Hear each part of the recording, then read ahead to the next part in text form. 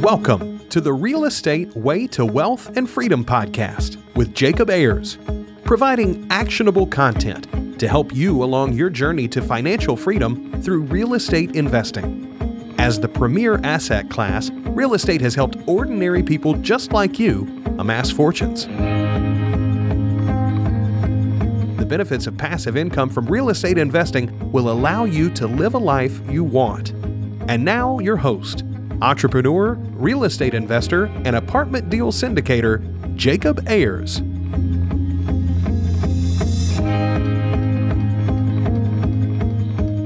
Hi, and welcome to the Real Estate Way to Wealth and Freedom podcast. I'm your host, Jacob Ayers. This is episode 386. Welcome back. I'm so glad you're here. Well, hey, today's guest is Dr. Mark Khuri. Dr. Mark Khuri is a real estate investor. He's the vice president and co-founder of SMK Capital. He's been doing real estate for the past 15 years, from underwriting and acquiring deals, raising capital, asset management, taking many deals full cycle. He's got a lot of experience and knowledge. Today, we're going to kind of talk to Dr. Mark Khuri about what it means to be diversified in the world of real estate investing. Talking about geographical diversification, asset class diversification, and so much more. So let's go ahead and jump right into this week's episode with Mark Khuri.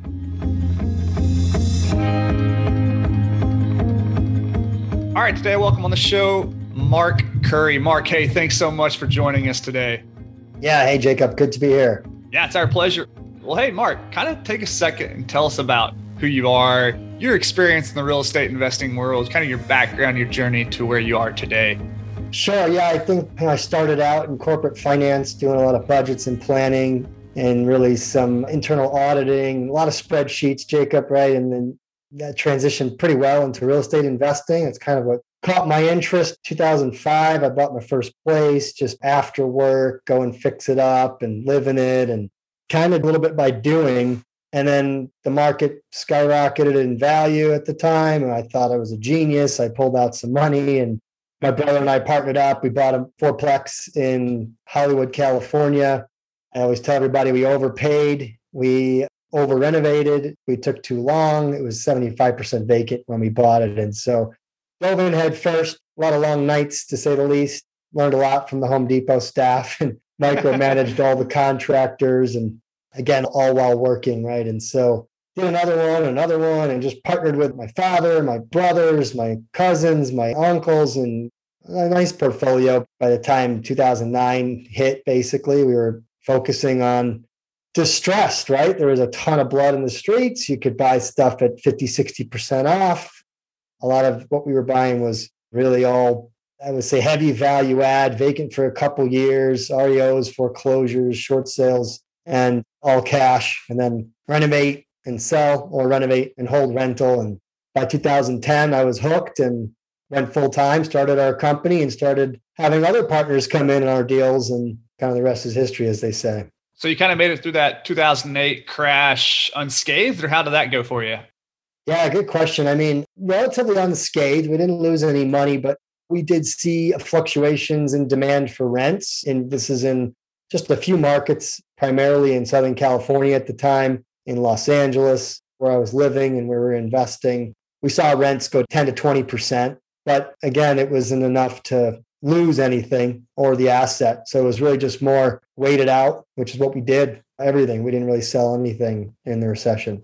So you buy your first kind of rental like many people do, working a 9-to-5 day job. What was your motivation for doing that? Oh, man, I'll tell you, I was sitting in a conference room at 10 o'clock at night at my corporate job. There's like 4 or 5 of us in the room working on some project that, just to be honest with you, wasn't very interesting. But I remember one of the gentlemen in the room was probably in his mid-40s at the time. And I was probably, 20, 25-ish. And I'm looking over at him. It's 10 o'clock at night. I'm saying, man, he's married. He's got kids. Like, what is he doing in this room on a Tuesday at 10 o'clock with me, of all people? Like, I'm nothing. I don't know anything. Right? So I just had kind of an awakening, like, oh, that could be me in 15, 20 years, whatever it was at the time. And I just started opening up my eyes. And we were taught growing up as kids, for me and my family, and where I went to school in upstate New York, where I was raised, work your butt off, go to school, get a good education, and then go get a good job. And that was kind of step 1, 2, 3, 4. And so then you kind of realize, well, geez, that may not get you everything you want. And so I started opening up my eyes to other options and really just more entrepreneurial spirited and how can you become financially free, and started reading and learning and just going down that rabbit hole and never ended. Yeah. Okay. Yeah, definitely. I can think of those times where I'm like sitting in my day job.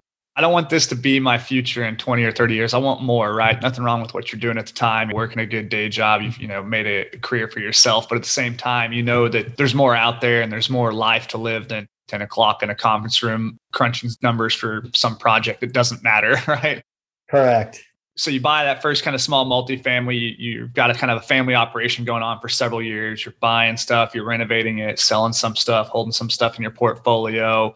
How are you scaling? How are you growing? You mentioned all cash purchases, Sure. Kind of how did you make that next pivot? We were taking advantage of what the market was giving us at the time, which was deeply discounted, distressed residential real estate and small multifamily, usually 12 units or less. And we built that portfolio up. We grew it. I think over the years, we ended up buying, holding, flipping over 50, 60 single family properties and in multiple markets in the US.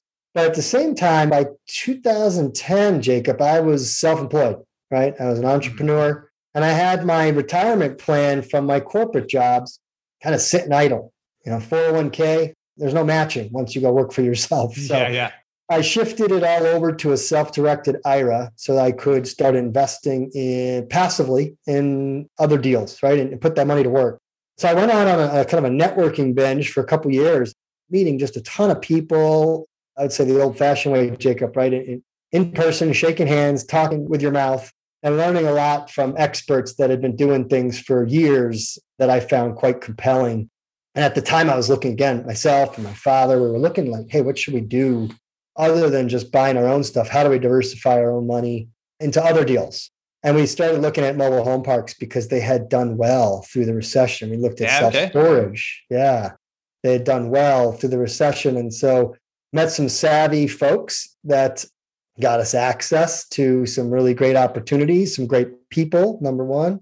And we started investing kind of passively, right? 25K, 50K. We did that for a number of years in addition to our kind of operating business. And that's how we were able to diversify.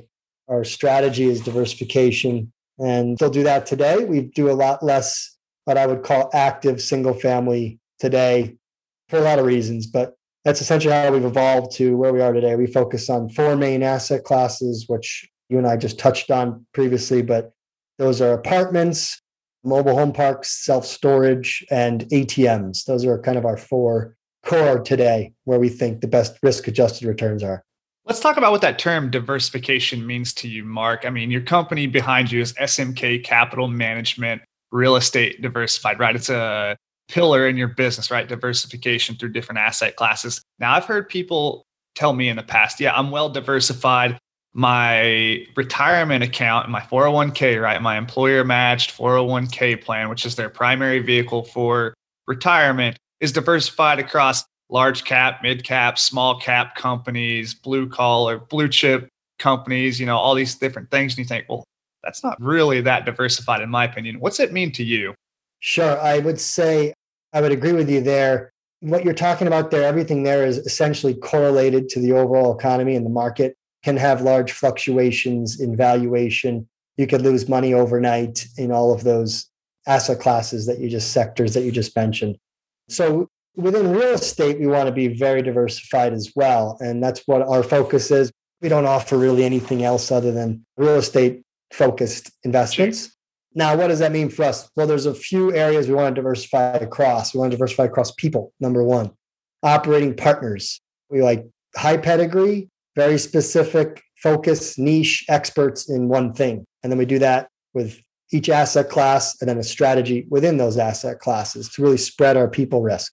Number 2 is asset class, of course. I mentioned our top 4, but we've invested in probably a dozen asset classes within real estate over the years. And number 3 is geography, obviously location. And so we feel that by kind of making those 3 diversification plays consistently with our investment strategy, reduce our overall portfolio risk.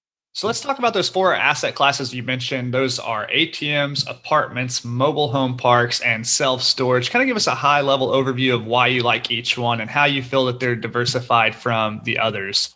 Yeah, that's a great question. So I'll start with ATMs. ATMs are a very high cash flow income stream investment. There's no growth or appreciation because you're investing in equipment which actually depreciates, has great tax advantages, and produces a lot of cash flow, but there's no appreciation and growth. And so that's a very unique strategy that we love, but it's not everything, right? If you could find the perfect investment, it would have very high cash flow and very high growth and appreciate.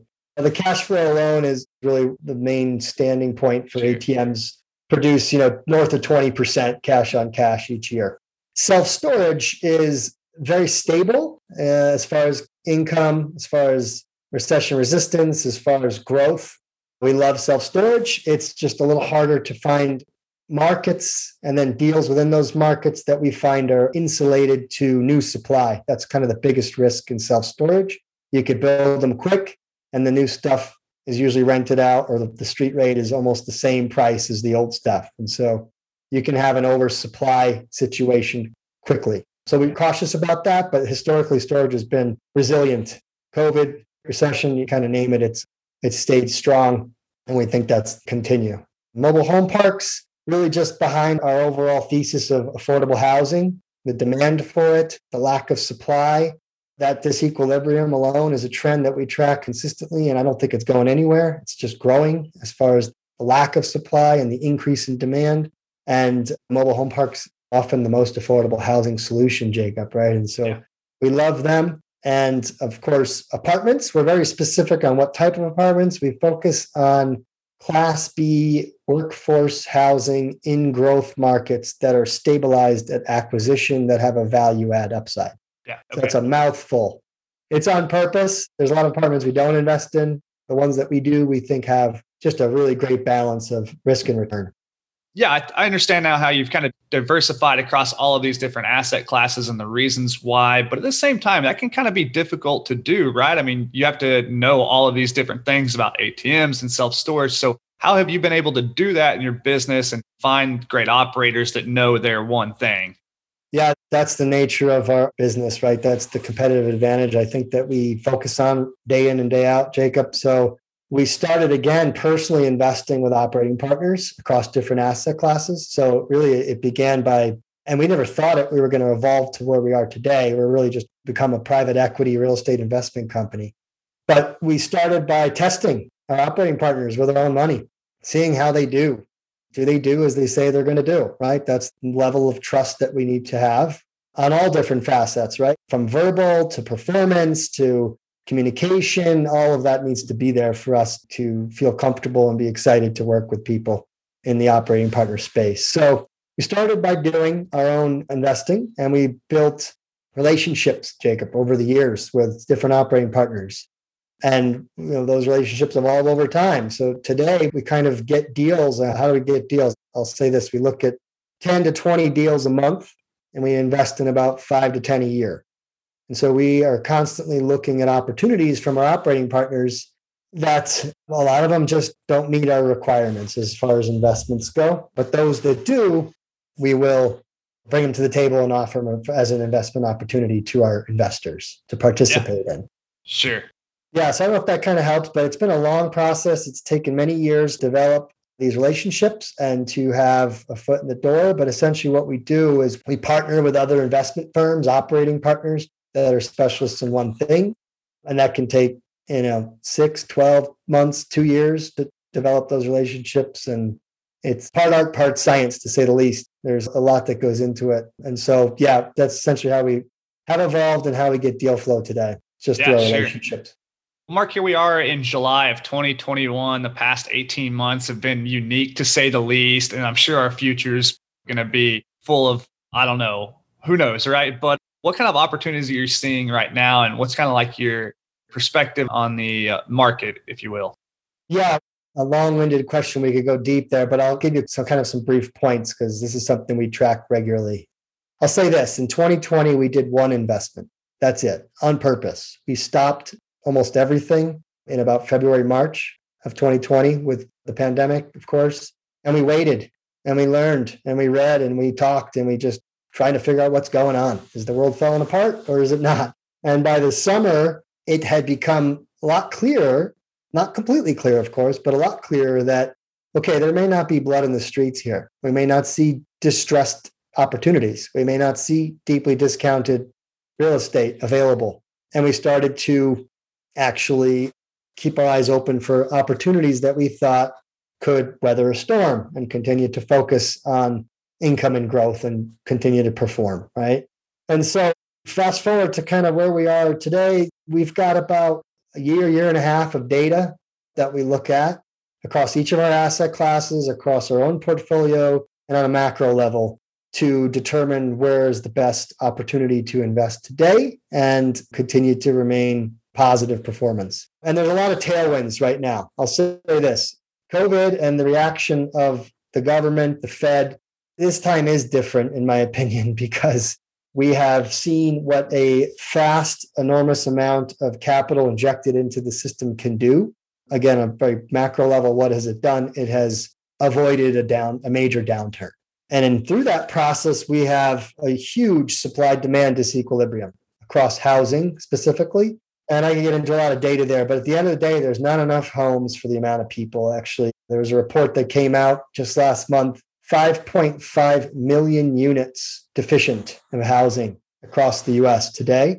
It's going to take at least a decade based on development in the pipeline and historical development coming online, at least a decade to fill that. So you have a situation where, and it's pent up. It's not like this 5.5 million happened overnight. It's been growing, but it's been exacerbated in specific markets, have had a lot of population change. And those are the markets we've been focusing on for a number of years, been the beneficiary of some of these relocation trends. Think about Texas and Phoenix and Las Vegas and these types of areas in the South, Southeast, Southwest.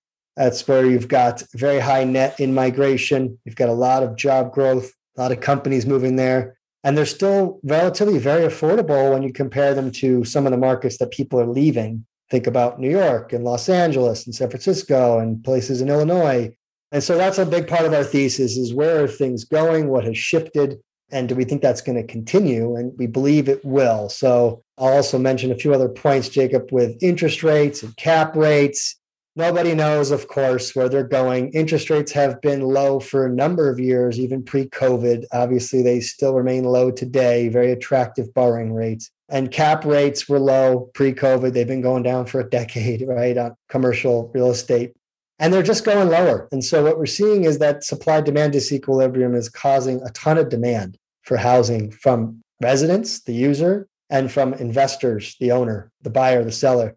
And what's doing is it's creating asset price inflation. It's creating rent growth at levels that we haven't seen. And we think that's here to stay in a lot of markets for at least the near term, which I'll say the next 1 to 3 years. And so right now we're trying to acquire as much as we can in these specific assets so that we can be net sellers in the next 3 to 10 years. Do you think that this asset price inflation, we won't call it a bubble, but just asset price inflation overall is skewing risk profiles in different asset classes? Let's take multifamily, for example, maybe a Class C apartment, which used to be what we'd call affordable, is maybe getting to that point where it might not even be affordable for that tenant now. It is, yeah, definitely a concern that we think is going to stay with us. There's going to be a lot of people who are going to be priced out of these markets, Jacob. It's sad, but it's probably the reality at the same time. And so I think that gap between what people can afford and what the going-in rates are on some of these apartments, to say the least, affordable housing, mobile homes, et cetera, is going to be tightened where to spend a lot more of their income on housing. But at the same time, what we're seeing is that that effect is already happening. It has been happening. And the markets that are really pricey, like the ones I noted a minute ago, people are leaving. And COVID, there's a relocation event going on in the US that has been fueled a lot by COVID. People are leaving these higher priced cities and they're moving to more affordable markets. So we recently took a look at like Los Angeles, 2-bedroom apartment on average is like $3,800 a month. Phoenix, 5.5-hour drive from Los Angeles is like $1,400 a month. And so that's what's going on. You're seeing a lot of these drivers of affordability. People are moving, they're relocating. Of course, a lot more people are working from home. And so they can often choose where they want to live, and they're choosing lower cost, more affordable markets. Have your guys' investment, let's call them priorities, changed going forward? Whether you're investing for cash flow or more appreciation, wealth preservation, wealth creation. Have things changed for you guys and your outlook going forward? It changed for us in about 2017, Jacob. At that time, we started seeing a lot of signals in the marketplace that we were at the peak of a cycle and there could be a downturn, a recession. And so we made a pretty specific change in our focus and our thesis at that time to really only go forward in investing in asset classes and strategies within those asset classes that we felt could continue to perform in a recession. And so we actually created a recession-resistant fund in 2018. We closed it in 2019. And sure enough, 2020, recession, right? And so I guess the point of it is, not like we have a crystal ball, we know what's coming. We are constantly monitoring the market cycles and trying to best position capital. But really, our investment thesis hasn't changed that much because we've essentially been somewhat preparing for a downturn for 5 years. And really what we focus on today is the same assets within these asset classes, the strategies within them hasn't changed too much. I will say this, we used to avoid short-term deals pre-COVID because, again, we were worried about a potential correction. We're a little less worried about that happening again. And so we're a little bit more bullish on shorter-term deals, Jacob, right? Because I think if there's another pandemic, another major downturn next year, there's a very high likelihood that Americans are going to get checks in the mail again, and that rent can be deferred and loan payments can be, the same things that have never happened before will most likely happen again, which can help mitigate a major downturn or a major loss in valuation. Sure. Well, Mark, I know you're a numbers guy, you're a math guy, well-versed in the spreadsheets and your background in underwriting, right? So how are you underwriting deals going forward? Are you seeing anything differently? Are you guys projecting large income or large expense growth, large income growth? What's your outlook there? Yeah, I think we try and remain as conservative as we can today, Jacob, while still investing. Because if you're overly conservative, you're not going to buy anything. The prices are going to be way above what you would ever pay. And so that's the reality today. Going in cap rates, some of the markets we invest in and the asset classes we invest in, they're low. They're very low, Jacob, right? Talk about low threes. How much lower can they go? I've been asking myself that question for a couple of years, and we don't know. It doesn't mean we don't invest. What we do is we look primarily at kind of 5 main variables in underwriting that we want to make sure we're very comfortable with the assumptions and the projections. The first is occupancy, economic occupancy, and you have physical occupancy. Physical is how many people are living there. Economic is how much of them are actually paying, right? And so right. We always try and underwrite. We look at existing data on the assets. How have they been doing? Trailing 3, trailing 12, how much data we can get. And we increase that vacancy in our projections right off the bat, day one. And that helps protect us a little bit there. Rental growth, that's a big one, right? And there's 2 different types, right? There's manual rental growth where you can come in and you can add value, you can renovate apartments and increase the value manually. And then there's natural rent growth, which is appreciation. You just buy it and sit on it, the market's going up. So you got to look at that and you got to say, okay, rental growth projections. And it's the beauty of real estate, Jacob, is there's so much data available. So you can look at the data for Phoenix. What's the projected rent growth? What has it been historically for 2-bedroom apartments, et cetera? It's very specific. And that data is there. And so whatever the projected rent growth is, whatever it has been historically, again, we want to cut it back in our assumptions. So if it's projected to be 5%, it might project 2.5%. Natural rent growth, right? And then we look at cap rates. Like I mentioned, they're very low. We anticipate they're going to stay there for quite some time. But we don't project an exit cap rate. When we go to sell, we're always projecting 100 to 200 basis points of cap rate expansion. And if that kills the deal, we don't invest in the deal.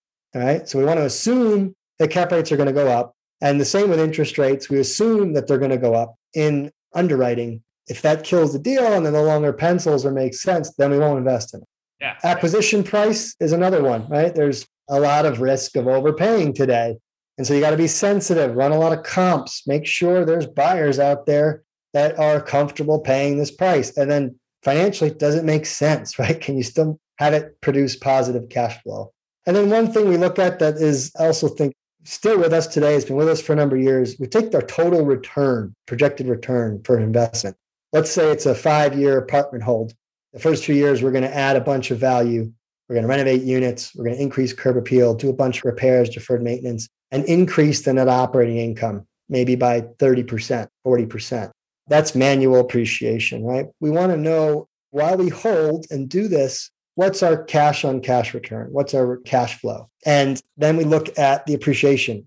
Yeah. So Mark, you see hundreds of deals every year come across your desk. Only a few of them make the cut. What are some reasons you're rejecting these deals? Are they too rosy of projections? Is it just the deal's not right? Are there underwriting requirements you're seeing that aren't being met? Are there way too optimistic of rent growth? Or are there any reasons you're killing these deals? Everything you just mentioned, Jacob. Yeah, there's all of that on the financial model portion. We do see a lot of rosy projections. We think that, and kind of a gauge that I share with folks is, you're looking at an opportunity. If you can, you want to try and look at everything and say, hey, do I feel very comfortable that we're going to hit the returns that are being shown or beat them? Okay. And if the answer is, I'm not sure, then you probably shouldn't invest. If the answer is, I don't know, I think all the stars have to align and every single thing in their thesis has to happen perfectly to get to that return, then that might be too fluffy, too rosy. And there's tons of that out there today, Jacob. I'll also add, we're in the people game. We invest in real estate, but it's all controlled by people. And so we often will pass based on newer entrants, newer investment firms into the market that may not have a lot of experience. That's critical for us today. And why is because, again, the going in cap rates are so low, Jacob, that you can't really make a mistake on operational execution. Once you close on an asset, you better be ready to perform, because there's not enough margin to make a mistake as maybe 5-6 years ago. And so we look at focusing on operating partners that have a ton of experience, much better operational execution than others. Some of our operating partners have over $1 billion of assets under management. They got a lot of track records showing success and performance, and that alone can help reduce risk, especially in today's marketplace. Well, Mark, when you're looking at investing private equity, it's really important to have someone like you that's just so well-versed and in tune with these different asset classes across the US and all these different operators in your network, and just kind of have a better person in your corner to help invest this money. And that's kind of what you bring to the table. Sure. Yeah, Jacob, I think we've evolved over the years, and we have a very specific skill set that seems to help a lot of folks access great opportunities. Yeah. Mark, as we're wrapping up here, let's go ahead and end with the lightning round. It's just a series of questions we ask every one of our guests. Are you up for it? Yeah, let's do it. All right. The first question is, what was your biggest hurdle getting started investing in real estate? And then what'd you do to overcome that? I think it was just getting comfortable with the numbers, right? Is this going to make any money or not? Am I going to lose money? Like, what don't I know, right? And so how did I overcome that? Well, I surrounded myself with another investor that had done it many times before. And we dove in and looked at some of the numbers. We looked at the properties, and a little bit of a mentor, to say the least, helped me kind of get started. Sure. Well, Mark, do you have a personal habit that contributes to your success? Yeah, I think, and I don't have any crazy morning routine, Jacob, or like, I've heard so many things, but I wake up early. I read a lot, typically first thing in the morning, on trends in our industry, what's going on, and constantly reading. So that's kind of my personal habit is, if you love it, whatever it is, real estate, sports, I don't care, but if you can absorb and constantly be on top of trends that's going on, that you'll probably become quite good at whatever it is that you love. Definitely agree. Mark, do you have an online resource you find valuable in your day-to-day life?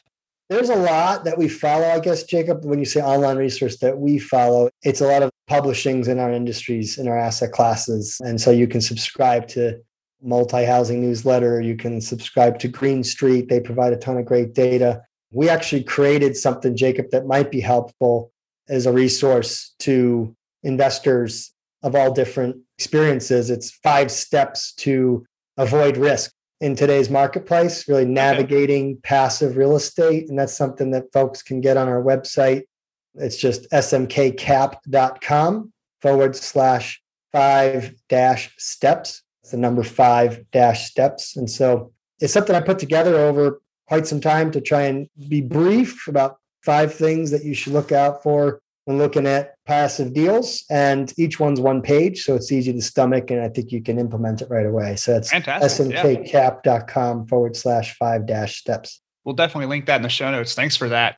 Mark, what book would you recommend to the listeners and why? Well, everyone kind of recommends the one I'm going to share with you today, but Rich Dad, Poor Dad was a big one for me in 2004. I probably read it. And that was part of the time where I was sitting in that conference room wondering where I was going to be in 20 years. That's a great starting point for those that maybe are working at a corporate job and trying to get out of it or into other areas of financial freedom. Yeah, great. Mark, last question in the lightning round, probably my favorite. If you were to go back and give advice to your 20-year-old self to get started investing in real estate, what would you tell 20-year-old Mark?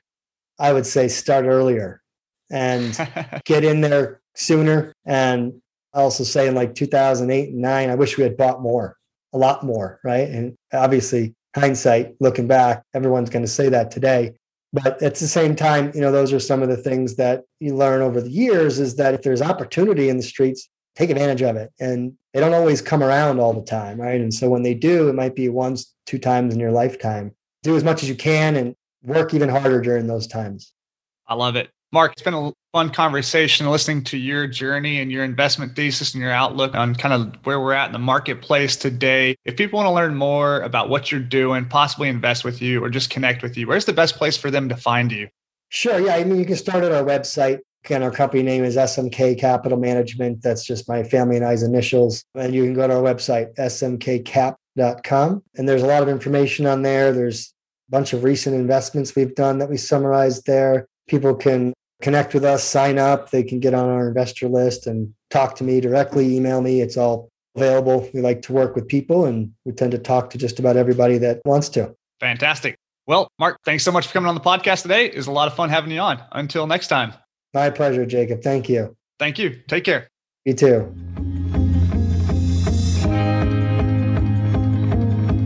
That wraps up this week's episode with our guest, Dr. Mark Khuri. I hope you got so much value from that episode. If you want to learn more, as always, anything we mentioned in the show can be found in the show notes. You can tap on your screen on your iPhone or visit www.jacobayers.com, where you can find the podcast and so much more content there. Well, hey, as always, I love hearing from you. If you ever want to reach out and connect with me, please do so. You can find me at the website or on social media. Until next week, engineer the lifestyle you want. You've been listening to the Real Estate Way to Wealth and Freedom podcast, providing you actionable content to build your real estate empire. Nothing on this show should be considered specific, personal, or professional advice. Please consult an appropriate tax, legal, real estate, financial, or business professional for personal advice. The opinions of guests are their own. Information is not guaranteed. All investment strategies have a potential for profit or loss. The host is operating on behalf of the Real Estate Way to Wealth and Freedom, LLC, exclusively.